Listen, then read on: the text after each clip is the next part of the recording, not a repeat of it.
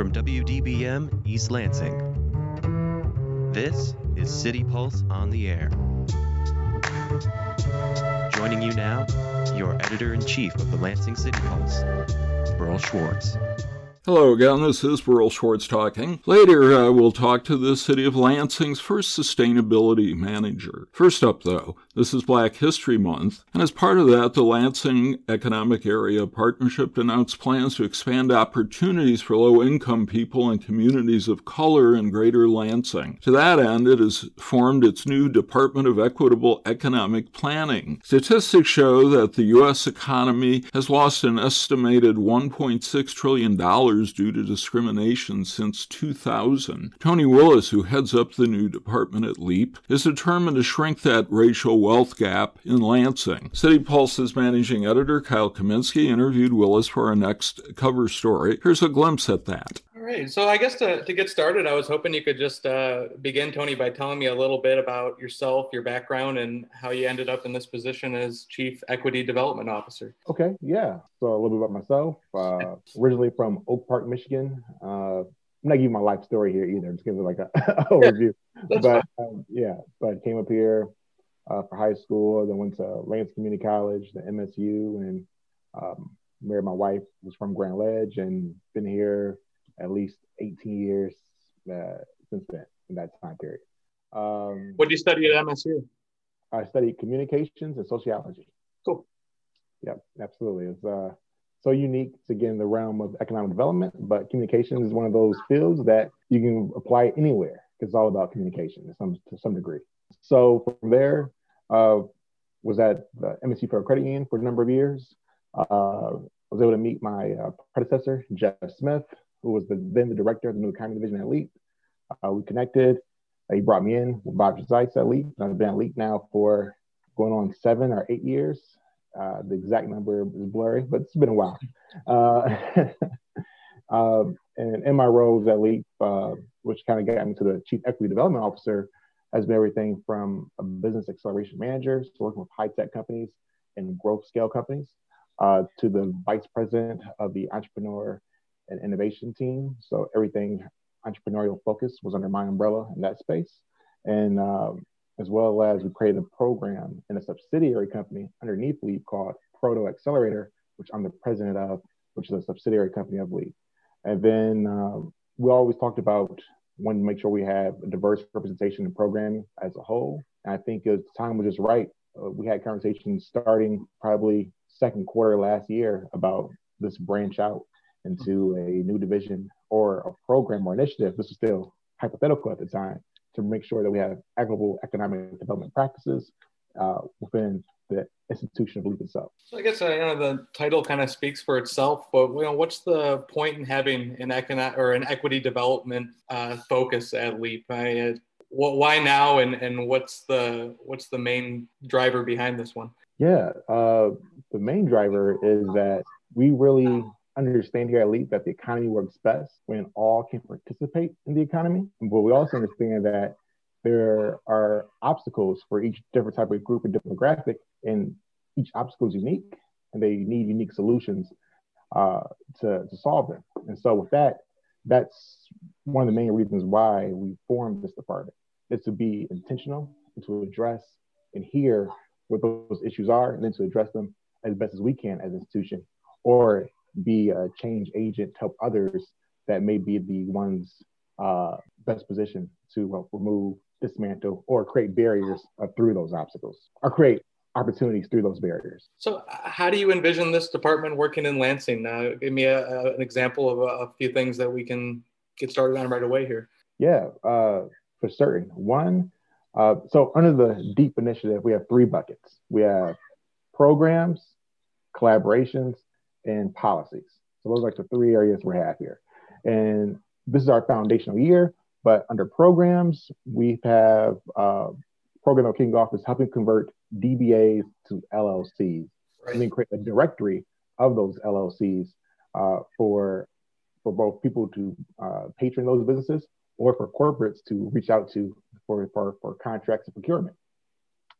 Reason why we're doing that, through research from Stanford, the PPP program back in April, we saw that was disproportionately less Black and brown businesses receive funding from that. And reasons why, because one of the main reasons why is because that through that process, the PPP program, they discredited DBA entity status. Well, come to have it, the majority, around between 84 and 78%, that range between Black and brown businesses are DBAs. So you have the majority of those two groups in this type of entity status, and that entity status is already being discredited for this program. So we thought about, let's do a systematic way to approach this. We have a number of applicants that came in, especially through the Restart program last summer, and we have this demographic data and plus other programs that we run.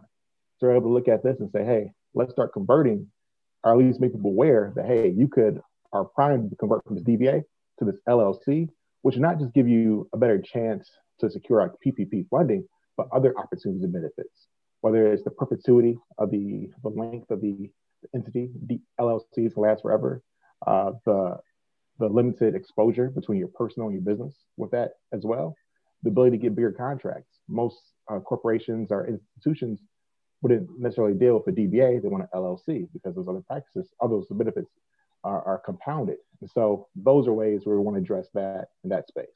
So that's one program. Mm-hmm. Another program we already started in 2020 was the One and All program. I'm not sure if you're familiar with. It's been very successful. It's focused on people at or below the ALICE threshold, as well as other underrepresented groups. And we say underrepresented, everything from Black, Indigenous people of color, women, veterans, those with disabilities, and beyond. So that's a unique option. I'd say maybe in the nation, definitely within the state, it's the only one like it. I can't say in the nation, but definitely in the state of Michigan. So those are two programs for this year. For collaborations, mm-hmm. is really working with and understanding and listening to different communities. So we're in talks with a number of organizations that are both focused on Black and Hispanic economic empowerment independently of each other. So mm-hmm. think of like the Black Business Alliance, the Melanated Business Alliance, One Love Global, Transformative Gems, and other groups out there that are forming are active in this space. And we make sure that we are part of those conversations to understand what the needs are and see where the community wants to go. Same thing with Hispanic Chamber of Commerce, which is reconstituting itself for this year as well. So trying to, one, partner, understand what they're going to, but they're also offering resources, things that we've worked with as an organization for LEAP. So whether our bylaws, understanding, connected to attorneys or information to make those organizations be in a position to last longer and do more as well. I know we've had a bit of a cultural awakening, I guess you could say, and we're starting to see larger and larger cracks in the foundation of racial inequities across the country and here in Lansing. I'm wondering, do you see this as this new department as a direct response to some of the social unrest that we've seen over the last year? A direct response? I would say it definitely is a response, but as I mentioned before, we've had conversations before over the last year and a half, or over definitely the last year, before George Floyd's murder was brought to the attention of a lot of the disparities in COVID-19 and things of that nature. So we've had conversations as an organization about the need to diversify, make sure people feel welcome, understand the service that we offer. How can we better do those things as well? Then beyond that, really address certain issues, obstacles within those communities to make sure they have a better chance to reap the benefits of the economic process. So I definitely think it was a tipping point. I wouldn't necessarily like the direct response was from last year. Talk to me, if you can, a little bit about why these inequities continue to exist in the business world and what sorts of factors the department can work to mitigate. Yeah, that's a great question there. Also a very broad question. Right. Yeah, right. So broad questions. Let's cut it up in pieces here. Why they continue to exist? I think it's, unfortunately, a lot of these things are deep-rooted, and deep-rooted things are hard to pull out, change. And so you think things might be changing, but they're so gradual, you might not feel it. Because we know everything's in constant motion in the world, right? But some things are going so slow, you never really understand or feel the changes. And unfortunately, the negative effects are still lingering until things are fully removed and uprooted. So that's one part. I also think, not just say, I want to say education, but having a willingness to, this goes back to intentionality and the willingness to actually do this type of effort and work. I feel like it's been such a hot subject or topic matter that people might have saw that there's been discrepancies, but the real push to solve those might not have been there. And the fortitude and willingness from different groups may not have been there, or might have felt emboldened to do such. They might feel it's a good thing to do, but through politics and policies and systems in place, that's a battle for me. Some people might think that way. So I think those are reasons why we see these changes, or we haven't seen the changes that we wanted to see in the time that we want to see them in, kind of like out that way. Furthermore, I would say when it comes to Black business, there's, like you mentioned, there's systemic approaches that folks maybe not wanting to do business, or the idea of perceived notion have biases towards a business of a certain demographic, whether Black or any other person of color or any other genre you would say. So I think those things all, and it's a broad answer, right? How do I put it together for you there, as you know, in that space? But how we can address this is one, really understand and listen primarily. And that's where we're working with those groups, and then empower other groups to understand what our role is, economic development for the region. We're not just the city, we're the region as a whole for LEAP. That's what we represent. And so that they can all apply some ideas and our thoughts to different areas, whether it's cities or townships or different counties, and say, hey, these are things that we're doing here, and we want to see this happen as the region's economic development organization. And hopefully that you will all support us in these efforts, because we believe that the most compelling and growing communities in the future are the ones that are the most welcoming, and the ones that do the best job of taking out obstacles and presenting opportunities to people to have a chance to fulfill their dreams. That's the area where you'll see the biggest growth of population, the biggest growth where businesses will be attracted to, and the biggest growth of prosperity are those regions. And so let's do that, because it makes economic sense. Beyond the moral imperative, it makes economic sense. They're trying to drive that case. Thanks, Kyle. You can read more about what LEAP is up to in the upcoming issue of City Pulse, which is available in print Wednesday. And if you sign up for our newsletter, you can get it digitally early Wednesday morning as well. You're listening to City Pulse here on 89 FM The Impact. I'm Burl Schwartz. This week in City Pulse, our senior writer, Larry Cosentino, tied a lot of strings together in a look at what governments are doing to combat global warming and cope with the resulting climate change. As this week's City Pulse cover illustration suggests, an America that has been preoccupied with politics and the pandemic may be waking up to our environmental crisis. There are indications of that locally, and we're pleased today to talk about that with the City of Lansing's first ever sustainability officer, Lori Welch.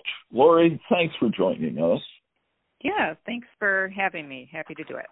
Last year, Mayor Shore turned to you to fill this new post. Tell us what you did for the city that led the mayor to choose you. Sure. So I've been working for the City of Lansing for over 20 years, primarily overseeing the recycling and solid waste operations. So pretty actively involved with trying to create environmental awareness and reduce our waste and manage our waste as best we can, and doing a little bit of pollution prevention and stormwater management as well, but primarily within the recycling and solid waste area. And how will your new position be different? I see in Larry Cosentino's story that you have a staff of 3, me, myself, and I. What are the 3 of you going to do? So the list is pretty long, but, it does include, management of waste and minimizing waste. So that is a key component of it. But of course, it's a lot more than just that. It's really honing in on climate action planning and resiliency projects, trying to reach carbon neutrality within city facilities, but also looking out into the Lansing community and developing a sustainability action plan beyond just, city sites. It's looking at our transportation sector and trying to, get to a point of where we are transitioning to electric vehicles and building out that infrastructure, that charging infrastructure. So the list goes on and on. It's largely looking at how to create green infrastructure in the Lansing area as best we can. And Larry's story talks about a new coalition in mid-Michigan, the Capital Area Sustainability Partnership, of which you are a part. How important is it? How important is its work going to be? Well, I feel like it's going to be very important because none of us can do this on our own. It is important for each, county and city and township and business, et cetera, and organizations to do their own part and get their own house in order, which is what Lansing's trying to do. But it's also really critical that we all work together.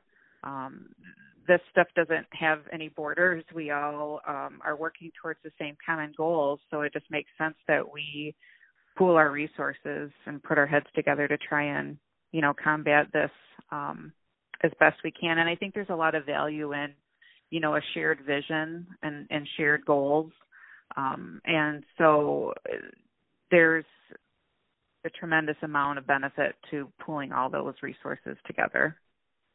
The article imparts a feeling, I think, that maybe it won't be as bad here in the Lansing area, in the Midwest in general, as we're seeing in Texas right now, as we have seen in California in hot weather. First of all, are there good things to be said about our climate here that might protect us?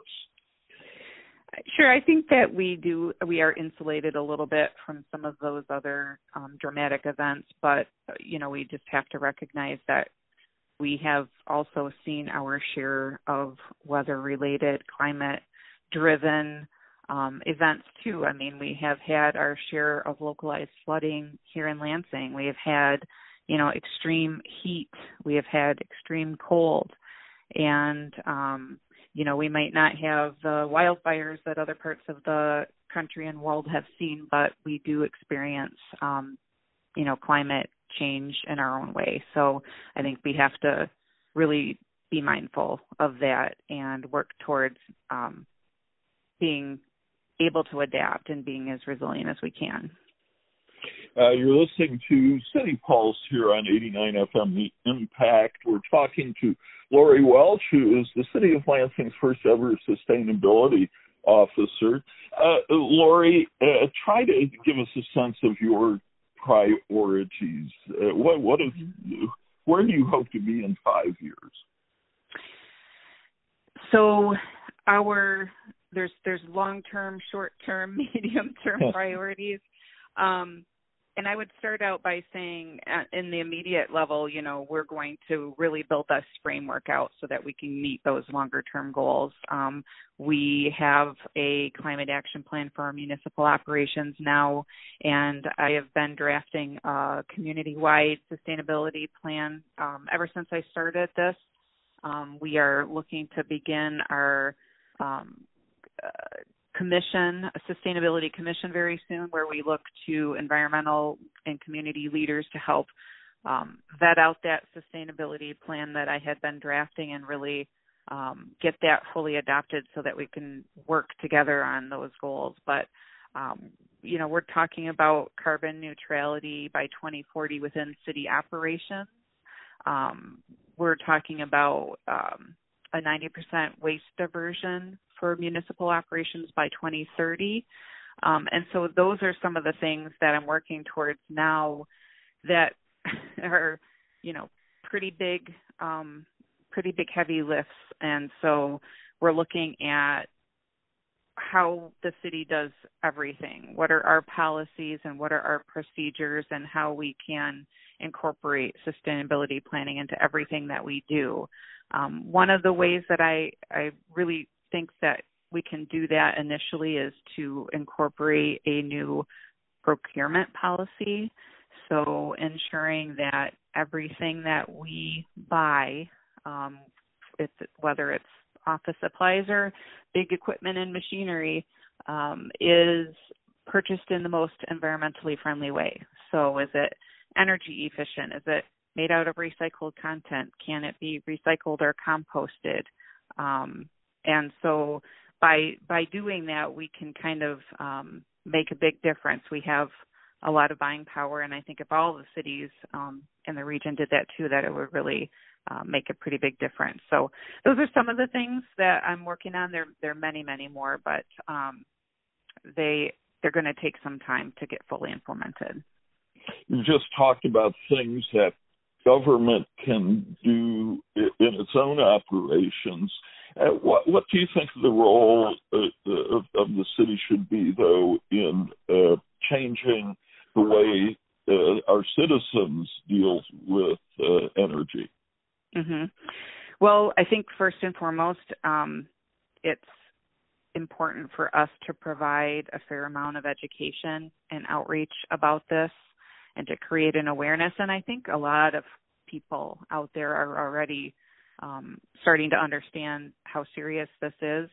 But there are some easy things that people can do, and I think that's one of the things that I can do right away in providing some tips for people and how they can reduce energy use in their own household and reduce their waste and recycle more and really make a difference.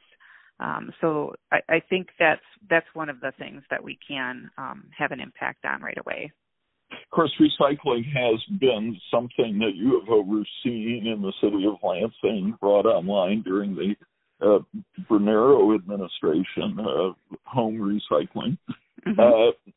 How is that doing? I have seen some stories that suggest that it's getting harder to find companies to process recycled material. Mm-hmm.